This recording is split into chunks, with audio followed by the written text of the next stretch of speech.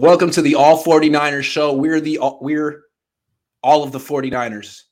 I'm Grant Cohn. That's Jose Luis Sanchez III. Get it right.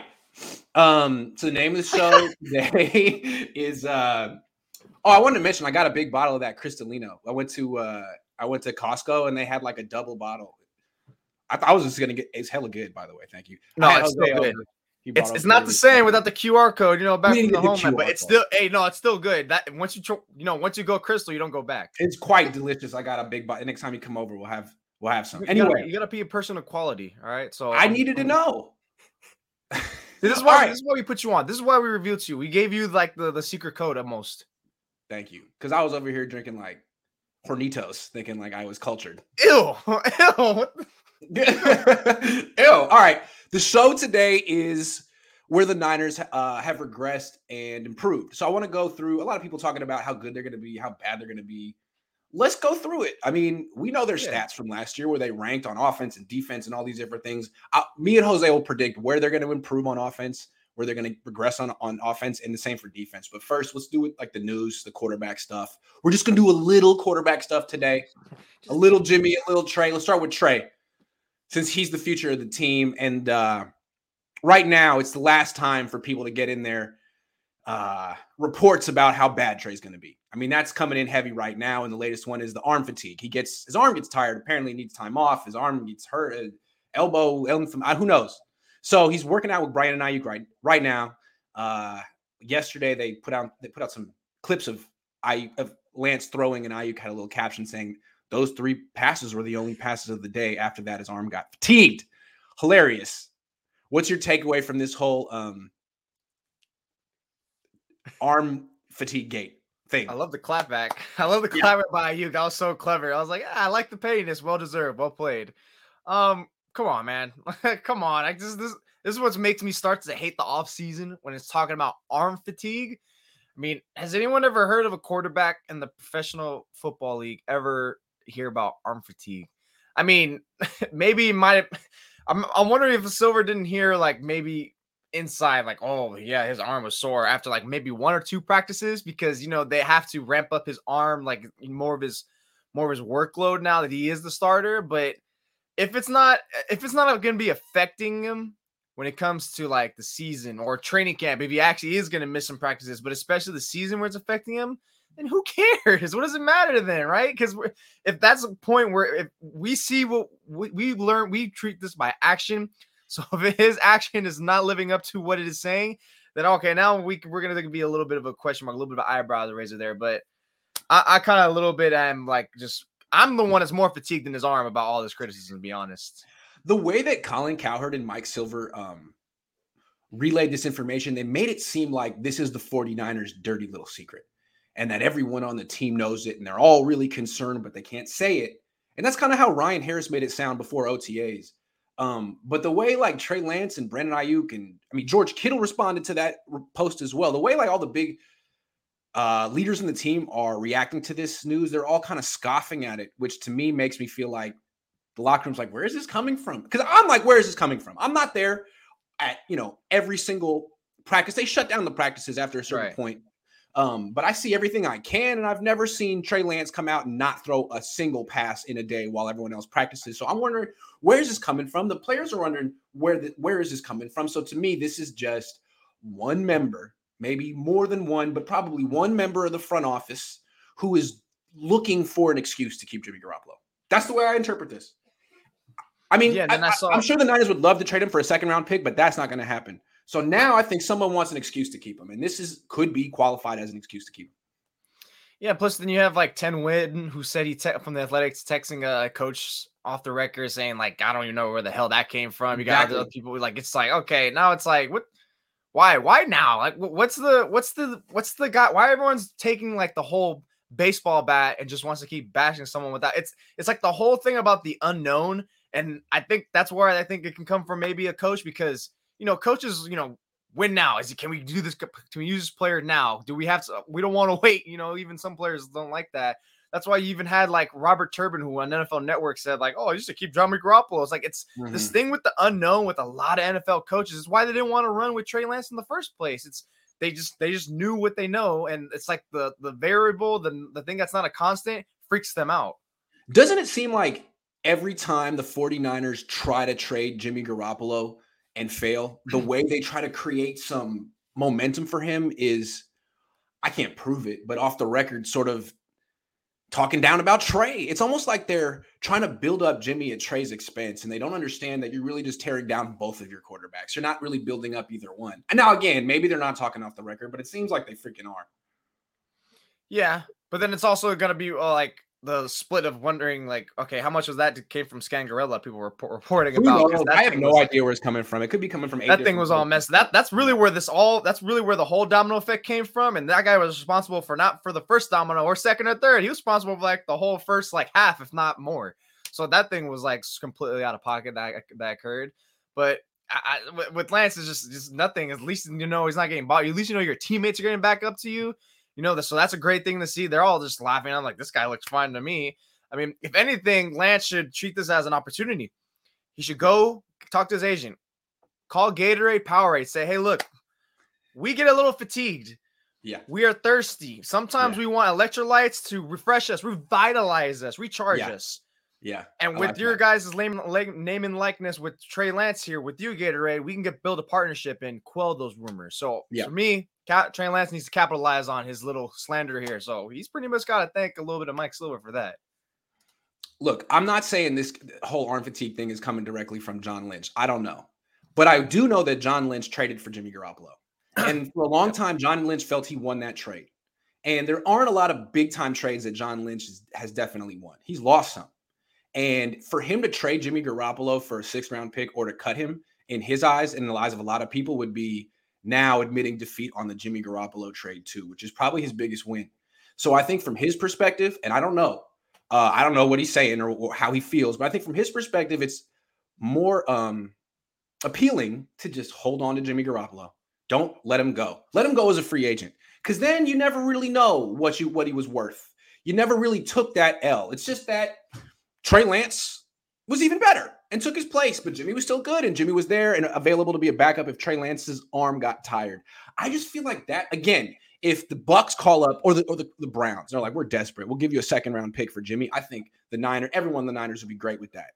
Short of that, if Cleveland says we're desperate, we'll give you a 4th. I don't know if the Niners will do it, and I think it's because of this.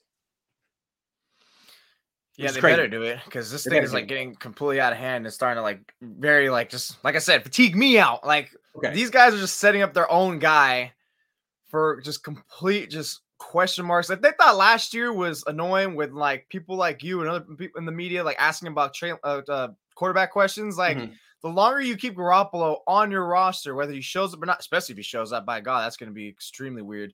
Then you're just pretty much creating all this drama for no reason, all this like unnecessary questions that are going to piss you off. And then you're going to get pissed off at the media for asking the questions that they should be asking. And then it's just out of hand. It's one thing to keep Trey Lance, to have both guys on the team, but to have the 21-year-old rookie be the backup. I mean, he's not going to make waves on the team. He's just trying to fit in. He's the youngest player in the league. I mean, that sort of feels natural. But the next year to flip it and have the 22-year-old be the starter and the 30-year-old who's had success on this team all of a sudden be the backup when he's healthy, I just don't think they can pull off that. I think the other one was doable. This is not. And I think what the Niners would do is just say, he's still coming back. He's not ready to play. He's still throwing. And sort of keep him inactive for a team that might want to trade for him. And then if Trey Lance's arm ever got fatigued, they can be like, oh, Jimmy's good. Jimmy's ready to play. I just don't think he'll be around the team very much unless something happens to Trey. Or, that's the way I look at it. They're going to send him on holiday, give him an excuse, just like they did. That's what's ended up happening. That's the only way. I think so. I mean, he hasn't talked to any of his. Like a snap there. That's just. He hasn't even talked to Brian Griese yet this year. So I can't see him actually being on the team unless Trey gets hurt and Jimmy doesn't get traded. All right, that's enough Jimmy for today. No, it's not. Just kidding. I think they're holding him. I'm just kidding. We're starting on Jimmy. So the report this weekend from Colin Cowherd was that he could really see. He think it makes sense for both sides, Jimmy G to the Seahawks. And then it was Jeremy Fowler who said the Seahawks have at least discussed internally the idea of bringing him on the team, which is close to tampering. but didn't say they were considering trading for him. What do you think of this potential trade, given the fact that the Seahawks have not enough cap space? Yeah, that trade is not happening. That trade is not going to happen. Put that into the sink drawer and just flush it down the drain, whatever you want to call it. Of course they've thought about bringing him on. It's because they think the Niners are going to cut him, and they know their division rival better than most, or they should at least. Not doing the right job. Exactly. That's an issue there. But I think they're keeping a close eye on it. It's because I really am adamant that I think as soon as Garoppolo passes a physical, which training camp's in 2 weeks. So in 2 weeks, 2-3 weeks, I bet you we're going to hear that he's going to pass his physical. He's reportedly already started throwing within the last few weeks. You're going to hear him pass the physical, and then I think he's going to try to demand or request a release, because it doesn't behoove him to burn that month and a half time of training camp when he can go get ahead of the game and finally, become more of an attracted commodity to people to want to sign, to get embedded into the playbook and start building rapport, because that's really the time where you build all that synchronization. Because once that's all out the door, it's just a straight game planning from there for the rest of the season. So Seahawks, that's the only way I see it. Publicly or privately? For the what? Do you think he'll request the trade publicly or privately? A trade privately, and I think a release. If it's a trade privately, because they already kind of know, like, all right, it's the trade. Is we know. I meant to say release. Sorry about that. I think if he does a release, I think it's going to be made both private at first, public, but then it's going to get released out there. And I think the Niners would be okay letting it known out there, because it's like, hey, look, he wants to get released. We're player first. We'll cut him. We just didn't work. We want to do right by Jimmy because we like the guy. And that's the one thing they keep saying. We like the guy. That's it. I just can't see the Niners giving up on this trade. They've come this far trying to trade Jimmy Garoppolo. That's another thing. And if he wants to get released, I could see him being like, no, buddy, you just started throwing. We're going to give this a chance. And there's another thing. Let's say they release him and he signs with the Seahawks. Because, honestly, if he's a free agent, they probably should sign him. He'd be cheap. He'd be better than what they have. Dude, the Niners home opener this year, week 2, Seattle. It just seems to me that if you're going to just give up, maybe do it after week 2. Now, I know his salary gets guaranteed and stuff, but wouldn't you want to hold on to him for a couple of weeks and let that game go by and try to trade him a few more times and then possibly give up, or just keep him as a backup rather than invite him in to Trey Lance's home opener and put that kind of pressure on the team? And that as a journalist, I hope that happens. I want to cover Lance versus Garoppolo week 2 at Levi Stadium, but I don't know if the Niners really want that smoke. That's a lot of smoke. It's a lot of anxiety, man. That's more just noise than actual real substance, because who the hell cares if Jimmy Garoppolo's on the Seahawks and he comes down? You should be praying for that. Fingers crossed, release him. And if you're the Niners, how long do these guys preach about, it takes a while for these guys to learn, to practice, develop? You think Jimmy's just going to hit the ground running? You think he's even going to win automatically the starting position? Probably not. That might take a little while. That being said, though, it's like the Niners, for whatever you want to say about how they feel about Jimmy, they have even less confidence in Trey. They have no confidence in their quarterbacks for whatever reason. So I just can see the Niners being like, I don't really want him to go to – I want him to go to Seattle. I think that would be hilarious and great. But I could just feel like John Lynch saying, I don't know. He's going to win over there. I feel like they just love Jimmy. It's like every time they talk so much praise about him, they never really cite anything that's great about him on the field wise. They just said stupid things like, "Who's a leader? He's a winner. He executes, whatever." But they never can cite something. With Trey Lance, that's the one thing. Yes, that's the one thing you can notice. They do give him that. It's just they just love the guy, dude. They love the guy. You compare him to Baker Mayfield. They couldn't wait to get rid of him. So, you look at the opposite situation where you have a quarterback who also is supposed to be out of the move, but they like him and they're a little more hesitant to let him go for at least like peanuts. So, that's where I think is the difference is, you got a quarterback you like, or even just a player you like, but you really want the quarterback to be like a stand-up guy, not someone who's like a toxic, who's someone like, short case of like an a-hole like that, you want to be able to like him. So I think these guys are so embedded with him.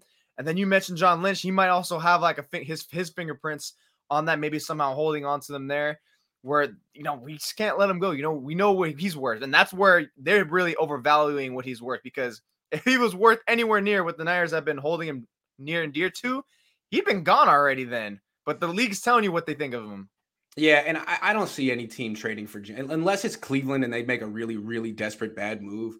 I don't see, and I've felt this way all offseason, the idea of giving the Niners something so you can take back Jimmy and his $24 million this year doesn't make any sense. It's stupid. Now, if Jimmy Garoppolo were a free agent and you could sign him for $5 million, sure. Who cares? Why not? Give it a shot. But trading for this contract, that doesn't make any freaking sense. So, I mean, I don't think Seattle's definitely not that stupid. They don't even have the cap space to do it. But I'm sure there are like 4 or 5 teams, kind of like buzzards, kind of circling, waiting for the Niners to cut bait. And they might be interested if it was on the sale rack, it being Jimmy Garoppolo. And Pete Carroll wants to win. I mean, that guy is like in the 70s, whatever hell old he is. They're not going to try to fold the season. At least he knows, like, hey, Jimmy's starting caliber player. He's played on a proven winner team the same way all these head coaches think. So, like you said, give him like a 5-year deal. I mean, $5-year deal, $5 million deal for this year. And then maybe kick it up to like 8 or 9 if he wins the job or does incentives or something. What about when Baker Mayfield wins the job in Carolina? Sam Darnold to Seattle. Not that he's good, but there's the USC connection. Yeah, and they can't cut him either because he's guaranteed. Or I guess they could. Well, I don't know. Come on. The Panthers #1. That's already a weird job in the begin with. That's a circus going over there. Matt Rule, all those guys, what they've done over there, they've really messed up. Yeah. But I think that's one. Yeah. I mean, it's kind of clear Baker's going to win the job. I mean, he's saying, and it seems like Carroll likes to give USC guys a second chance. Is there a little connection? He just signed a Uchenna Nwosu this offseason, went to USC. I don't know. Something to think about. I mean, he knows Jimmy, man. Although, who would you rather have, Jimmy or Darnold? Jimmy. I'm not taking Darnold after last year, dude. I'm not taking Darnold after last year. Darnold was stinky. That guy was blue cheese to me. You think Jimmy would have been better on Carolina? Yes. Yes, to be honest. Yeah, I think so. I might take Darnold because, I mean, Darnold might be the only quarterback with a lower football IQ than Jimmy. But at least Darnold can move and is young. I don't know. I'd like to see Darnold on a team like Seattle that can actually run the ball. Yeah, see, that was me last year. And then after those first 4 games, they got in that hot start. He just was bad. He might have been the worst. Oh, he's bad. Yeah. I can't do that. I'll take Jimmy. At least cliche Kyle Shanahan. At least I know what I get with Jimmy. I get a winner, a leader, a guy I like. That's my problem with Jimmy, though. That's my problem. I know exactly what I get. Okay. That's enough of Jimmy for now. Works for Subway. Let's preview this team. Let's break it down. This team was 10-7 last year, a wild card team, not particularly dominant, but when you look at their ranks, I mean, their defense ranked 3rd. They gave up the 3rd fewest yards of any defense in the league last year, and their offense ranked 7th. They had gained the 7th most yards in the league, averaged 6.1 yards per play on offense, gave up 5.1 yards per play on defense. I mean, that's dominant. It's supposed to be, I mean, with numbers like that, you should be in the Super Bowl or winning it. They didn't. They came close. Now, I want to talk about what you expect for this year. Let's talk about offense. What aspect of the 49ers offense do you expect to improve the most from last year? There's kind of plenty of ways you can really go with it, but I think I'm going to hedge most of my bets on, just the deep threat, actually utilizing more than 5 yards in front of you from the line of scrimmage. It's funny how many times you see Jimmy Garoppolo's yardage. I think there's even a stat up there where Jimmy had, in terms of passing yards, there's a stat out there where I think it's passing yards per throw where it's like the most, but when you actually look at it for air yards, he doesn't have the most.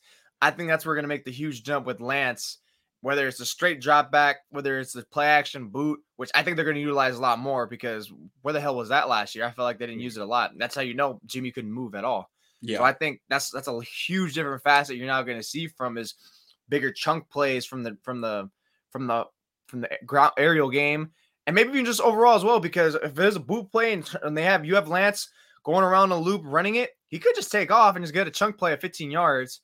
I mean, you would hope more, but I don't think he's the fastest person to rip off a big gainer like that. But I think that's where you can see it.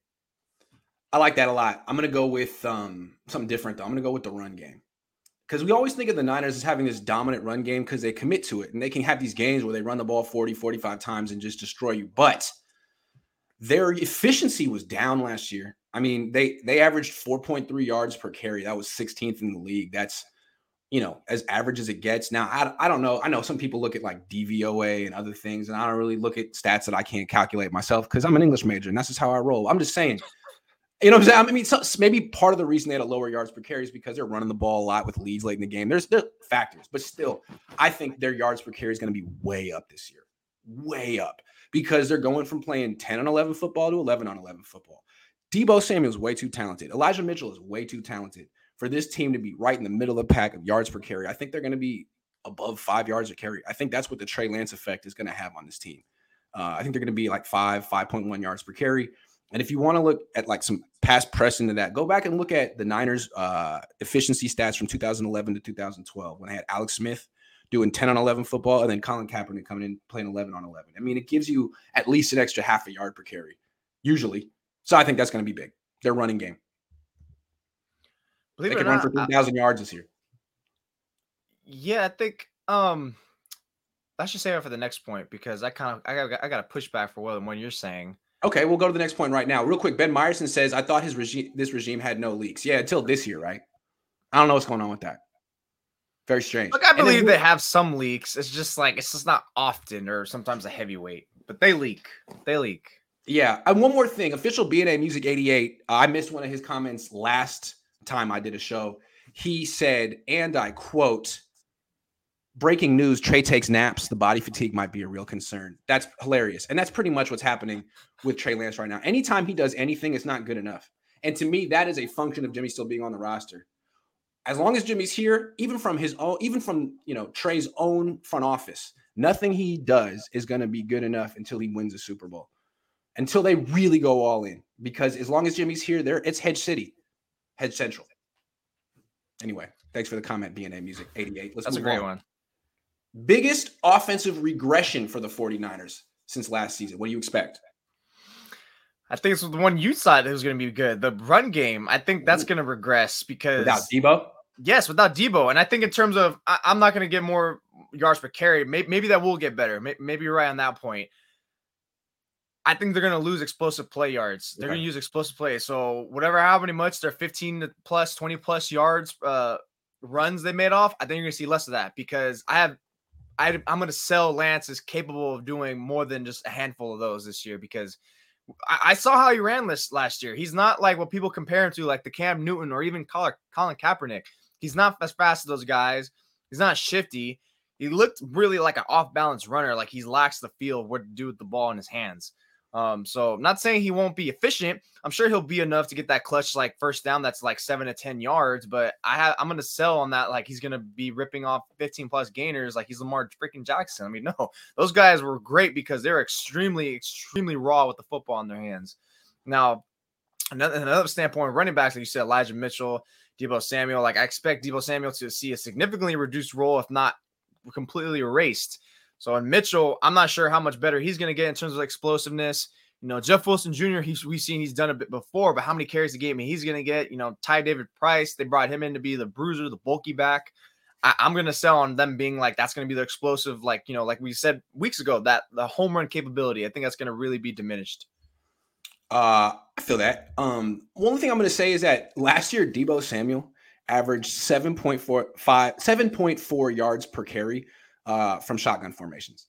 And now with Trey Lance doing this 11 on 11 football from the gun, I mean, even if he's not the runner that Lamar Jackson is, you still have to account for him because if you don't, he'll have, you still have to account for him. So it's going to create more space in the gun. I mean, theoretically, Deebo could average 8 yards a carry. I know, and I don't know how much he's going to run, but if that's a weapon and Deebo refuses to do that, I couldn't imagine. But like, man, you want to score a touchdown? He scored 6 touchdowns from the gun last year. Like, that's your money maker. And you only got to do it like twice a game. But to your point, if you want explosive plays, put Deebo and Trey in the zone read together and see what happens. Because it could. Yeah, if you told me Deebo was just going to have his role reduced in half, I'm going to, hell yeah, the running game is going to be improved. That's going to be sweet. So to play around with, and you even have usage you can mess around with if you just want to go like backside or something. Yeah. All right, let me do mine. So that's a good one. That's interesting, the run game. Okay, let's talk third down offense. So last year, the Niners were 14th in third down offense. Pretty mediocre considering they had Deebo, Kittle, and Ayuk. But a lot of that had to do with the quarterback, and a lot of that had to do with the offensive line. Now they have a quarterback who can protect himself and scramble, and he's going to scramble for a bunch of first downs, but I think it's possible that third down offense is going to get worse this year. It's going to go down. And I don't think it has that much to do with Lance. I think it has more to do with the pass protection. This team is built to run the ball, but in terms of pass protection, they have one good pass protector, their left tackle. And especially at center. On third down, if you don't have a good center, that's when you get all those exotic fronts. You know what I mean? You get all the overload blitzes and you get defenses trying to confuse essentially the center. Because on the Niners, the center's the one telling everyone who to block, picking out blocking assignments. Yep. And Alex Mack is good at that. If you have someone who can at least get that right, you give your offensive line a chance. Hronis Grasu 2 years ago was getting destroyed on A-gap blitzes and this kind of stuff on third down, and it really hurt the whole offense. I think third down pass protection in general is going to be worse, and I think that's going to affect them on third down. Mm-hmm. Yeah, and you even saw it last year. The pass protection wasn't so great. I mean, it came through like a lot of situations, but it wasn't like great, like something you can go out and feel comfortable about. I mean, Tom Compton was freaking awful in pass protection. Yeah, he was terrible. And especially when it's like it got to like 3rd and 7+. Like if they weren't under 3rd and 7, you had zero feel that they were gonna. They chose to run it a lot of times in those situations. So I mean, number one, that quarterback, because you couldn't get the ball out or figure out where he was going with it or deliver it accurately. But that's also an indictment on the pass protection, because even if you have a flimsy quarterback, if you like, hey, at least we're gonna give him time to like hopefully get someone to develop, hopefully our receivers win, and then he just delivers somewhere in the range. But yeah, I think to me that was always more of a indictment on pass pro than not, because how long are you holding up? But then again, when you're a defense, it's kind of easy to tell what the offense is going to do. If they're going to run it, you're thinking, oh, hell yeah, great, run it, please. Do us a favor. And then at that point, you're just going to sell out for the pass. That's where you get those, like you said, overload blitzes where the center is going to be like, where the hell, where's this guy going? Where's the mic? Where the hell is 56 going? So I think that's where, that I can see that definitely, especially if they are in those 3rd and 7+ situations again, where Lance just says hike. He's barely on his 2nd or 3rd step in the drop back, and already someone's getting blown by. That's why it's like the interior offensive line is just a huge question mark, and that's that's always still been my concern for the last like 4 months about this offense. It's like if none of these guys look good, like who knows? We know what Brunskill is, but is he still going to be able to repeat what he's done? McGlinchey coming back, who the hell is the center and the left guard? I mean, great. The left guard is supposed to be good because he's playing next to Trent Williams. Trent Williams was going to block Aaron Banks' guy. Like, come on. We got at some points, these guys are going to do stuff of their own. Yeah. I mean, like last year, Tom Compton was a liability in pass protection, but at right tackle, if that's your one liability in pass protection, like he would get run over, but the quarterback still has an opportunity to get the ball out. If there are things you can do.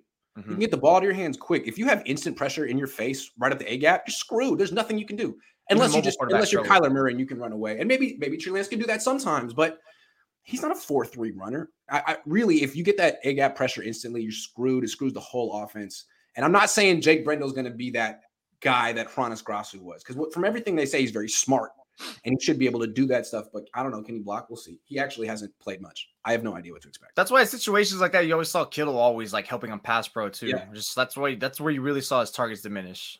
And yeah, they got to stop that. I mean, you need Kittle in the pattern on all third downs, not just some of them. So yeah, okay. Third down offense. Let's go to defense. What do you think the biggest defensive improvement will be since last season on a squad that finished 3rd in total yards allowed? 3rd fewest. Yeah, they were. But I think you're going to see them more of a better man coverage team like you saw in 2020. I think they got the secondary to do it. I know this nickel slot corner is still a huge question mark. Who the hell is even going to be starting there? Anyone's guess is better than mine probably. But I'm just focused on the 2 outside corners and even who they have behind them. Travarius Ward is very capable man coverage corner. Emmanuel Mosley really came on in 2020, and I think he is still capable of it. Probably better zone, but still, I think he's capable of it. Just given the skill sets, at least I think he can do it. Keep his feet. He has good hips, be able to turn, keep his guy in front of him for the most part, or knows how to play trail. And then after that, behind him, God forbid you get Jason Verrett out there, then okay, great. Now you have arguably probably the best man coverage corner out there if you can still pick up the pieces where he left off in 2020. Now you all of a sudden you have yourself a phenomenal, man coverage defense, because we already know Jimmy Ward can come in the nickel and slot, and maybe that's who you do use as your nickel corner guy. You use him in passing obvious situations on third down to lock up whoever's inside, and then you just throw Hufanga up top, maybe kick in even more Tavarius Moore to play like a blanket zone with those two. There's a lot of different ways you can really go with it, I think, for DeMeco Ryans. But ultimately, I think now you have that flexibility to be more confident that you can call more man coverage plays. Yeah, I'm with you on this, and I think this is going to manifest itself in their third down defense because last year they were. I mean, for a top 3 defense, you with that pass rush, you'd expect they'd be a top 10 unit on third down, but they were 21st, way worse than they should have been. And if you remember, it's because they played soft on third down. They were more concerned about giving up the big play, even on 3rd and 10, than giving up the first down. So when they got beat, a lot of times it was outside. It was Ambry Thomas and Emmanuel Mosley just Josh playing Norman. Josh Norman playing too soft at the sticks on 3rd and 12, getting beat by AJ Brown or Odell Beckham Jr. That happened a lot. I think the whole point is of bringing in Charvarius Ward is the Niners understood that they were playing super soft on 3rd down and want to improve. So I think they're going to let him play bump and run coverage. They might let Mosley do it too. It may work out. I'm still curious to see what happens at slot because a lot of times the team's best chain mover is the slot receiver. Yep. So if the Niners have a liability at nickel, they're going to really stink on 3rd down still. So I'm not saying they do have a liability, but I don't know who they have there. We'll see. That's gonna be tough. That's why I think like we'll see Jimmy Ward kick down there more. I feel like he didn't get kicked down there a lot last year as we that could happen. Past. That could happen. You could put him down there and go with Hufanga and Moore at safety on 3rd down. You could do something. Yeah. At least probably a better option than putting Denard. Yeah. You know, I mean, yeah. At least, like I said, the third, they're not going to keep him there obviously the whole time. But yeah, for like it's like 3rd and 8 or 3rd and 10, even 3rd down, whatever. If you feel confident, like to put him on the tight end in those situations because as good as he might do against the slot receiver, he's going to do much better against the tight end. But I guess it's what the team needs. And if you're facing a team with a better slot receiver than tight end, yeah, depends, right? Like if you're facing the freaking Rams. Like, are you more worried about Kupp or Higbee? Who do you need Ward on? Put him on Kupp. Exactly. That matters. He's not going to shut down Kupp, but he'll do better than anyone else. Like they're playing the AFC West this year. They're going to have a bunch of like hard matchups against tight ends. I mean, pretty much just Darren Waller. Or do the Chargers have one good one? I don't know. I just know, you got Kelsey and Darren Waller. So, I mean, that's something that you're definitely going to say, you know what? Let's try to put Jimmy. I mean, that's the thing you're going to be scared about Jimmy Ward. He'd probably be able to like man up on them and stay with them, but he might get out-bodied, boxed out. So I wonder what's going to happen there. That's going to be the huge curious one. But if the Niners give him that number 1 matchup every week, the slot guy or the tight end guy, and he does well, he could finally make that Pro Bowl because if he shut down some wide receivers, he'd get a little bit more high. Because his whole thing is, look, I'm not getting interceptions, but that's because I'm playing man coverage and not getting target. I'm shutting people down. He needs to get more recognition for that. So maybe if he got some more matchups against high-profile wide receivers, he'd get the recognition. I'd even argue if he did it consistently, like the majority of them he won, did well. I'd even say he earned all-pro garners because, like, you got a guy who can play up top well, support the box, and come in and lock up your guy. What the hell? We're talking about a guy who's like Neapolitan. He hits all 3 flavors perfectly. It's just so hard to cover in the middle of the field. I mean, it's hard to cover anyway. But outside, you have the you were a corner. You have the sideline to help you. It's like a 12th defender. In the middle of the field, it's tough. Nickel, dude. Nickel's so hard because it's just you have the sidelines. That's why it's so easy. It's like I'm gonna guard this wall here. Yeah. I know, and you have a much better sense of how much space is back there, especially if you're like doing a bailout, which is why I love cover 3 a lot of times.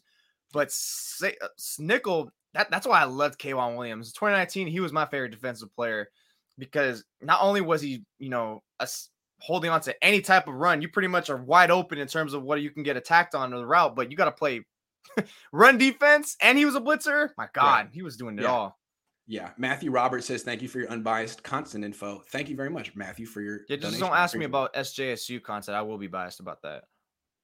David Fales, I still think he's going to work out one day. He's going to be an NFL Pro Bowler. Okay. All right. We got Tyler Irvin in there. It's all good. Yeah, he's fast. All right. Yeah, he's fast. Where do you think the biggest regression will be on the 49ers defense since last season? Shoot. I was going to say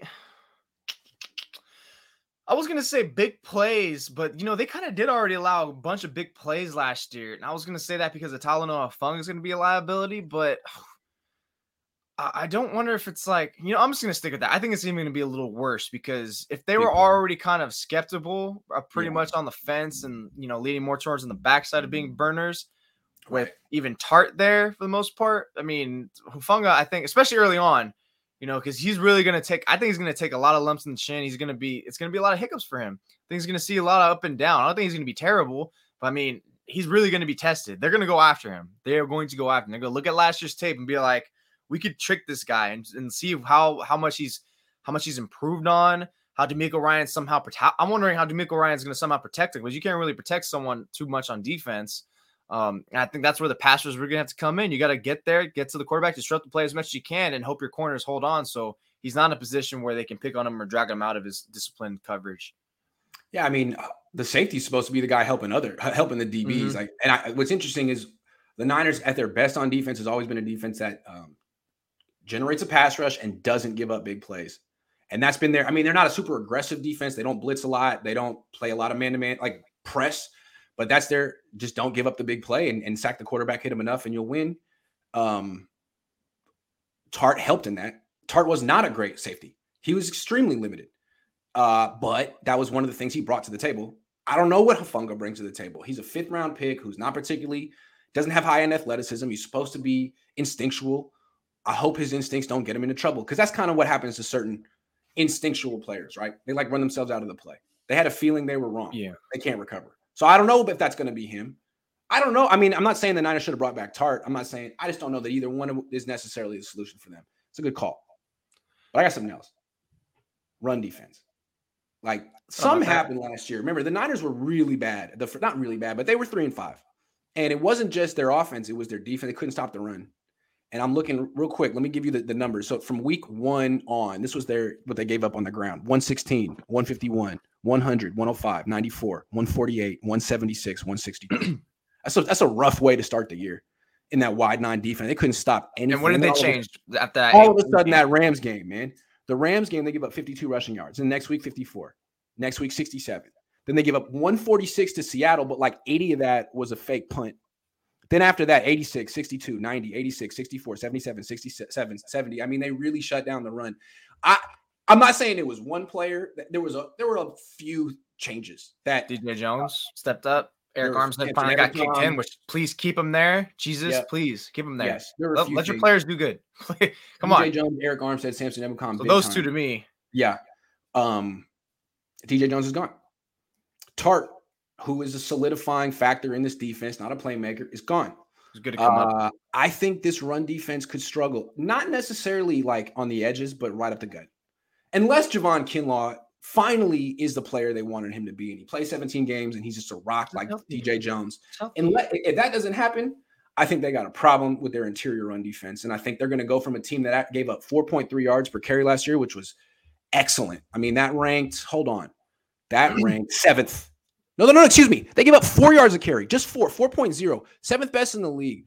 I don't know if they can do that again. They might be closer to the league average, which is fine. I don't know how important run defense really is anymore. It's a pass-first league. But part of the reason they turned their entire season around was all of a sudden they went from having no run defense to a great run defense overnight.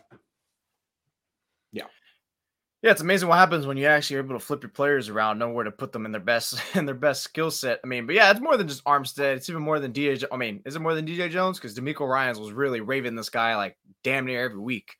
So I mean, yeah, you got Kinlaw's got to step up, keep Armstead there, and then hopefully you got other players in your depth like Maurice Hurst, because Maurice Hurst Jr. will actually play decent there. He used to be a decent run defender with the Raiders. You hope he can do that stuff, and whoever else in that back end you can help kip and plug into that middle. Russ Button says Richard Sherman was slow but played the game from the neck up. That's true. He compensated for his speed with savvy. Can Hufanga do that? That is so true. And the thing is, Sherman was a 5th-round pick. And I just got another guy popped in my head. Sherman didn't play Hufanga's position, but there is carryover there. Merton Hanks did.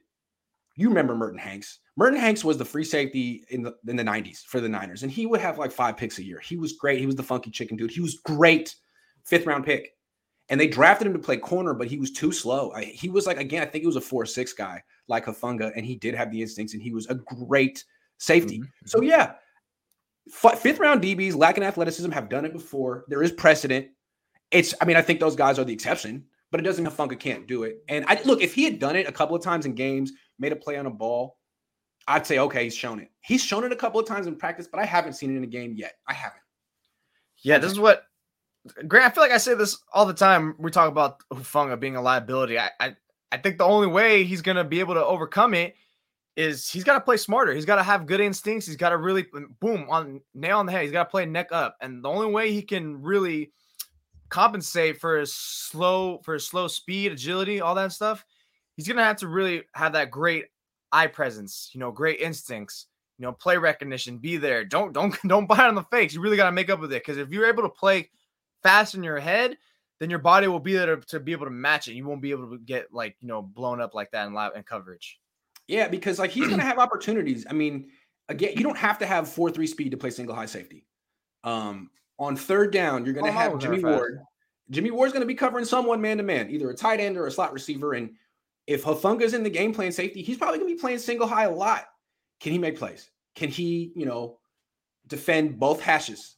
Can he break up some passes? Can he intercept some passes? If so, he's an upgrade over Jaquiski Tartt, because Jaquiski Tartt made one play from single high I can ever remember my entire life. It was week 1, 2017, great interception against Cam Newton. Never made a play ever again in his life, at least on a ball that I can remember. So that would be great. That'd be great. Merton Hanks is official BNA Music 88's cousin. That's tight, because he's one of my favorite Niners of all time. The dude was dope. Sick. Super great. Okay, last topic of the day. Who is the most underrated player on this team? I like to give out this award before training camp every year. In the past, it's gone to Kyle Juszczyk. He's usually in the running. Who would you give the most underrated player award to on this team? Well, I feel like I kind of did that last week with Emmanuel Mosley, so I'm going to go a different direction and go Azeez Al-Shaair. I like that. Azeez Al-Shaair, I think maybe some Niner fans now sing his praises pretty tough, but I feel like it's not loud enough, but especially it's not nowhere near even blinked or a thought for a second in a twinkle of anyone's eye anywhere outside of the Bay Area. He really was arguably better than Fred Warner last year. It's pretty crazy to see. I say this every time I got to talk about him. That Seattle game pretty much is the one that really bought me into this guy's a real deal. He stepped in without Warner. He looked better than Warner in that game. My God, it was all over the freaking place. Pass deflection, forced fumble, I think. Runs, everything. He did freaking everything, and it's nuts to see. That's the linebackers that all these teams want, so that way they don't have to run extra safeties, because that way you have someone who can play one coverage, come up and run support, and if you need him to dial up a blitz, then you got him right there. So to me, it's easily Azeez Al-Shaair. I think he's going to step in. I think people are going to forget about him until he starts making plays early on in the season. It wouldn't shock me to see him make a play in the Bears game, because Justin Fields is going to be prone to at least 10 mistakes because he has no help. So I think he's really going to stand out in that game early on, and I think that's where he's going to finally start seeing some traction gain to his name. Yeah, I agree. He was a big story last year, and I thought that he was their best run defending linebacker. As good as Fred Warner is, yeah, he was. A lot of Fred Warner's value is coverage. Azeez hits harder, is in the backfield more often. And Warner's good against the run, but Azeez is better. Mm-hmm. And I think what's also interesting is I think he's playing out of position. I think he's a Mike. I think he could be one of the best Mike linebackers in the league. And he's not playing there because Warner plays there. But as you saw, when Warner missed a game, Azeez had his best game of the year. I think people saw that. I don't think the Niners are going to re-sign him, because I don't think they can afford. I think he's going to get a lot of money. And I don't think they can afford two. I don't think you should be spending big money on two linebackers. So he's going to go somewhere and be someone's Pro Bowl Mike linebacker, probably. I would think. So that's a good one. I got someone else. And I like that you went run defense on this one, because I'm going run defense. So I'm sticking defense. Samson Ebukam. So to me, I was looking at what happened with this run defense last year, where it could go from putrid the first half of the season to great. And there were a few changes. A big one was moving Armstead from defensive end to defensive tackle. I never liked the Armstead at defensive end thing. It was like remember Red Bryant on the Seahawks? He was 360 pounds. He played DN. He was setting the edge. It was it's great. Okay. But what if the quarterback runs? What about containing the quarterback in the pocket? Because quarterbacks run a lot now, and Armstead could never do that, and it wasn't his fault because he was playing out of position. They put him at D tackle. He's better at everything. But you can only do that if you actually have a defensive end who can do all the things, who can contain the quarterback and stop the run. And that's what Ebukam does really, really well. He's a decent pass rusher, but, you can't run at his side. You can't bootleg to him. You can't zone read to him. You can't scramble to him. Honestly, all that stuff, he'd be better off going at Bosa, who's very good against the run too. So I think Ebukam is extremely underrated and underappreciated. And they played him on those early downs too. They're to really put him as an orange cone to the side. They used him as a designated pass rusher early in the season. That's the wrong way to use him. That's the opposite. And now they get it. He's your first down guy. And then you bring in someone like Kamoko Toure or Drake Jackson to spell him on third and long, of course. But I mean, that first down pass rush, run defense is very important because if you can stop the run on first and second down, it's 3rd and 8 instead of 3rd and 2. So I do think Ebukam is very important. And a lot of people this year were looking at the Niners cap space saying, well, they can just cut Samson Ebukam and hold on. Because if you cut him, then you got to put Armstead back at defensive end. And I really believe he's a liability at defensive end. Not his fault. He's not his position. He's an excellent defensive tackle and a not good defensive end. And I think the Niners are just stuck in the past trying to play 300-pound players at DN. Like, no, quarterbacks are too dynamic. You got to have dynamic players in the edges, and they have it now in Samson Ebukam. I mean, there was a reason the Rams were so good against Kyler Murray and freaking Russell Wilson all those years, and the Niners weren't. This guy helps. I'm sorry. Go ahead. Yep. And plus, those are the two teams. It's funny you mentioned like the Rams, Cardinals. They are more prone to throw on early downs because they don't have that philosophy like, oh, we got to run the ball. I mean, maybe McVay does a little bit, but I mean that's only because it's Kyle Shanahan tree. Ultimately, they want to throw and throw often. So, all right, cool. Ebukam's capable of rushing early. Let's go run with them. Yeah, and if you want more pass rush, you can always bring in someone else. But run defense is important because if you're just giving up 5 yards a carry, you're going to get run on. Period. Even if the team is good at passing, like it's free. It's like taking candy from a baby at that point. So you got to put up some resistance. And again, what I like about Ebukam is he's like, to me, the modern edge setter. He's not 275 pounds. He's 255. He's freaking jacked. He can set the edge. But if you try to bootleg to him, he's in your quarterback's face. He's so good at being disciplined and not falling for the fake that really you shouldn't bootleg to him. What you should, if you want to bootleg to the right, which is the quarterback's dominant throwing side, you probably need to pull a blocker over there and bring some, you got the things you got to do. You might as well just roll left or just stay in the middle of the pocket. So I think there's value in that because to me, when Armstead's out on the defensive end, I can't get over how detrimental that is to the structure of the defense. And again, it's not his fault. He's playing out of position. It's a big one. Ebukam to me. And it's not even so much that Ebukam or whoever would be playing in that role who they necessarily have to get to the quarterback because it's kind of hard to get to those speedy quarterbacks as long as you make the run go wider. Whereas if you're going up against Armstead or someone slower, you're pretty much just turning it up where the numbers are at right there. Mm-hmm. But at least if you're Ebukam, you're faster. All of a sudden, you're Murray, for example. You're running closer to the sideline. Now you got to tiptoe it, and instead of what looks like a 10-yard gain, you made it like a 3-yard gain. So and that gives more time for the linebackers to get over. I think that's what they always say is like set the not even just set the edge on the defensive line. It's like force everything inside, force things to your teammates. Yep. So if you're Ebukam, you get beat. It's like, all right, great. In a way, you're kind of forcing him to your teammates by giving time to your linebackers, your safeties, your corners to get off the receivers and come up. So as everything is always a delay play. So that's even a positive play too, not necessarily just getting the pressure. Also, I feel as every season goes on, containing mobile quarterbacks is more important. Mm-hmm. I mean, it used to be 15 years ago, there were very few mobile quarterbacks, and it was all about just sort of getting the quarterback off his spot. It's not good enough anymore. I mean, Armstead can't just bull rush in against a offensive tackle and get the quarterback off his spot because what's going to happen against a lot of quarterbacks is like Carson Wentz, Josh Allen. We saw it happen a lot a couple of years ago. You're just going to scramble out to the right and big play is going to happen. A huge freaking play is going to happen. And to me, Armstead was inviting it, or really the defensive coordinator was inviting it by playing Armstead out there. With Ebukam, you should stay in the pocket. You're better off staying in the pocket because as soon as you leave his side, he's going to get you. If you're staying there, I mean, he's not a great pass rusher. He doesn't have a bunch of moves. He's strong. He has a bull rush. He strains to the whistle, but you're better off staying in the pocket, buddy. Yeah, and for a guy like Russell Wilson and Kyler Murray, that's not good news. It's really not good news. So I like a guy like that. I always wonder what Chris Kosarek always thinks every time they try to play like his players out of position like that, or just maybe not out of position, but like taking away their strength. It's like if you're Kosarek, it's just like, why are you playing my guy there, man? Now you're making me look dumb because like I think you make it look like I can't coach when I can. I have a ton of respect for Robert I'm saying to play him over here, and you're over here making us waste. Yeah. Come on. I got a ton of respect for Robert Saleh, but I frequently didn't understand his vision for certain players, and he was always about having Armstead play the end. And I guess I get it. Like theoretically, a 6'7" high cut dude like that shouldn't be a good run defender inside because he's high cut and you're kind of prone to getting double teamed and someone taking out your legs. But that's more explosive players. Actually, he's a good run defender inside. He's better than you would think. And to me, there's nothing he does well on the defense. Now, if you're going up against a team with a statue at quarterback, you can play Armstead at DN. He'll set the edge out there. But if the quarterback can move, He's Armstead's not going to be a pass rusher. He's not going to contain him. It's not going to do much good, and he could do a lot bad, and that's not his fault again. So that was Saleh's thing. I think he got it from Pete Carroll. Carroll liked using that big 350-pound DN on base downs, Red Bryant. That's a thing of the past. You don't do that anymore. And D'Amico doesn't do that.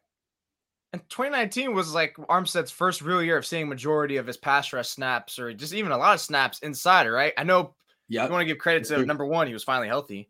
Number two, he's playing next to Buckner, but he was always playing next to Buckner. I mean, that year, it's like you finally start to get the stars to align, and you see him finally hitting his stride. And even last year, he didn't have – well, he had DJ Jones next to him. DJ Jones was pretty damn good. But still, he was able to really make a force of his own without even having a threat next to him, because it's not like people were going to double DJ Jones. So they finally got that little niche with him. First thing the Niners did when they got here was move Eric Armstead to Leo and draft Solomon Thomas. They really didn't get that right. Like, what are you doing? You thought Solomon Thomas was going to – and then they had to move Armstead back to D tackle and try Solomon Thomas as an edge rusher. Remember how bad Solomon Thomas was as an edge rusher? Wow. I mean, Solomon Thomas 2020 literally said out loud, like, literally screamed at the podium, my money makers inside. It's like, God, if that wasn't an indictment on your franchise, but we've always known these guys don't play their people in position, right? Like, look everywhere, top to bottom. They've always done this. They don't play. Solomon Thomas's moneymaker was the combine. Let's be clear.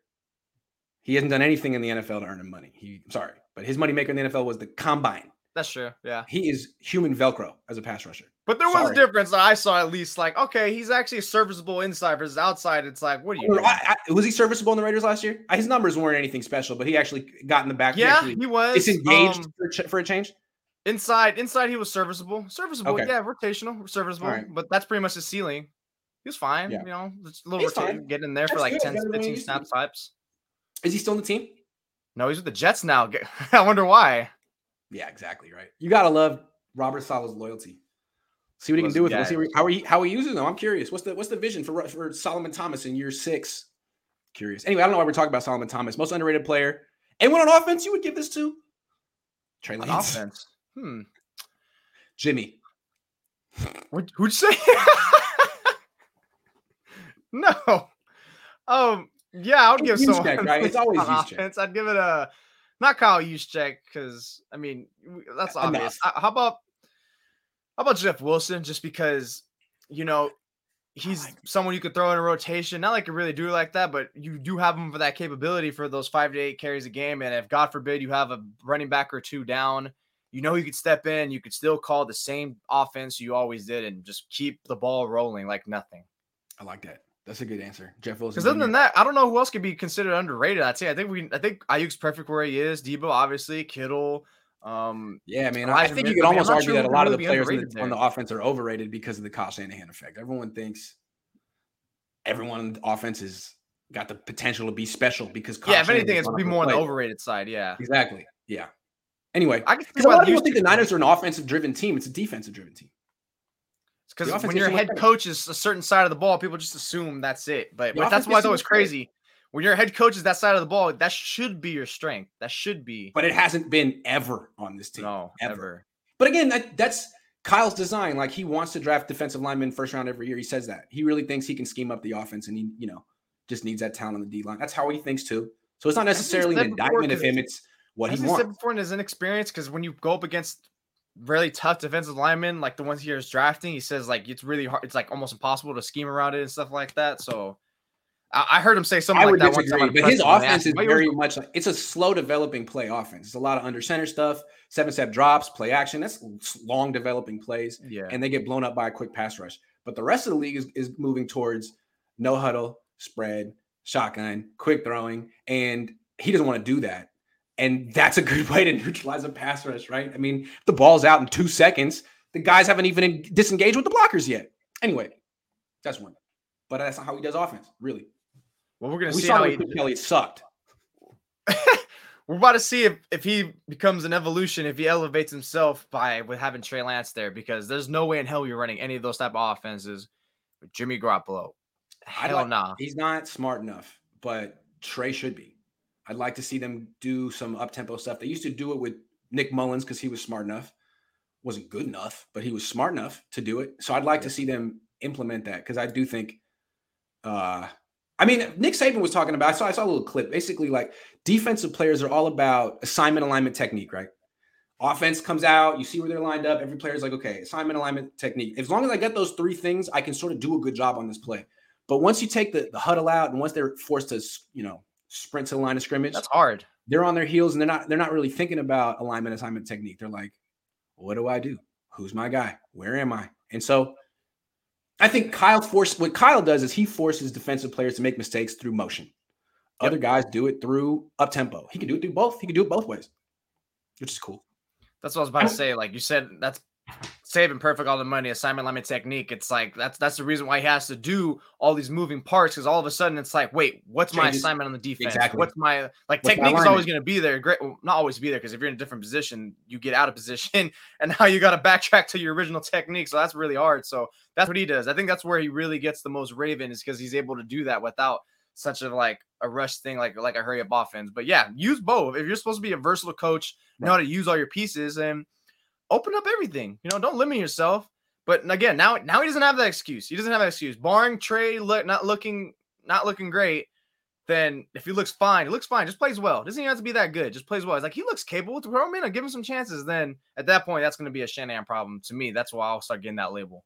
I mean, I don't know if kids out there remember Peyton Manning, but he was this great quarterback, played most of his career with the Colts. And he made most of his career, what he would do is play would be blown dead. He'd rush everyone in the line of scrimmage, and he would just stand there for 20 seconds. And the defense would have to be prepared for a quick snap, but he would just stand there, no huddle, look at the defense, maybe put one guy in motion, figure out what they were going to do, call a play. He did that his whole career.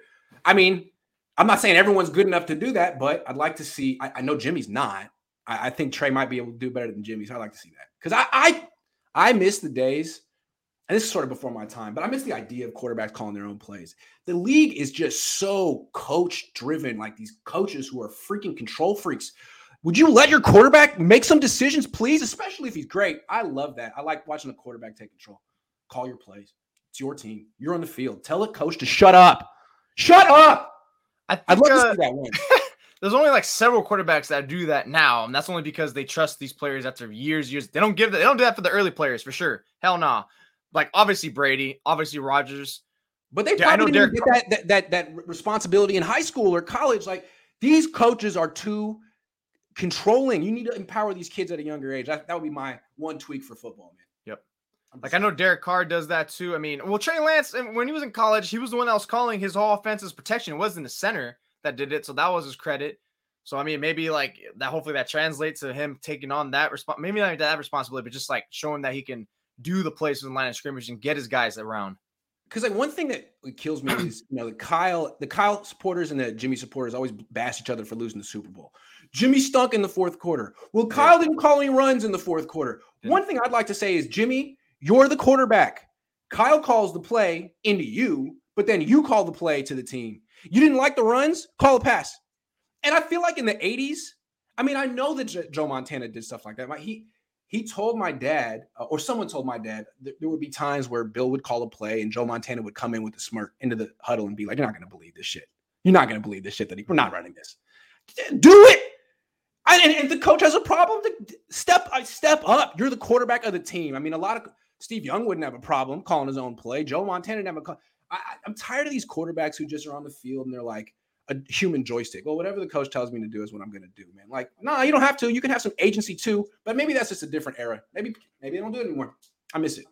I just think there's a difference because that's part of the reason I make those players great. And there's only so many great, let alone good quarterbacks. I mean, you're not going to expect that out of a Jimmy Garoppolo. You're not going to expect that out of a Kirk Cousins. I think Kirk Cousins kind of does that. No, Kirk Cousins. But as a quarterback, you can't complain about the play calls if you're just going to listen to them and repeat them. Do something. You like something better? You want to run the ball? Call the run. And if it works, stare at your coach where the hell was that? Yeah, I called something else. I mean, these are competitors, right? I don't understand that. What happened to quarterbacks? They became so submissive. I don't get that. I mean, you're the highest paid. You make 5 times what your coach makes. Stand up to him, please. Anyway, that's our show. Thanks for watching. Jose, appreciate it. I'm back tonight. Niners After Dark with Jesse Naylor. See you guys late night. Not that late night. After dark.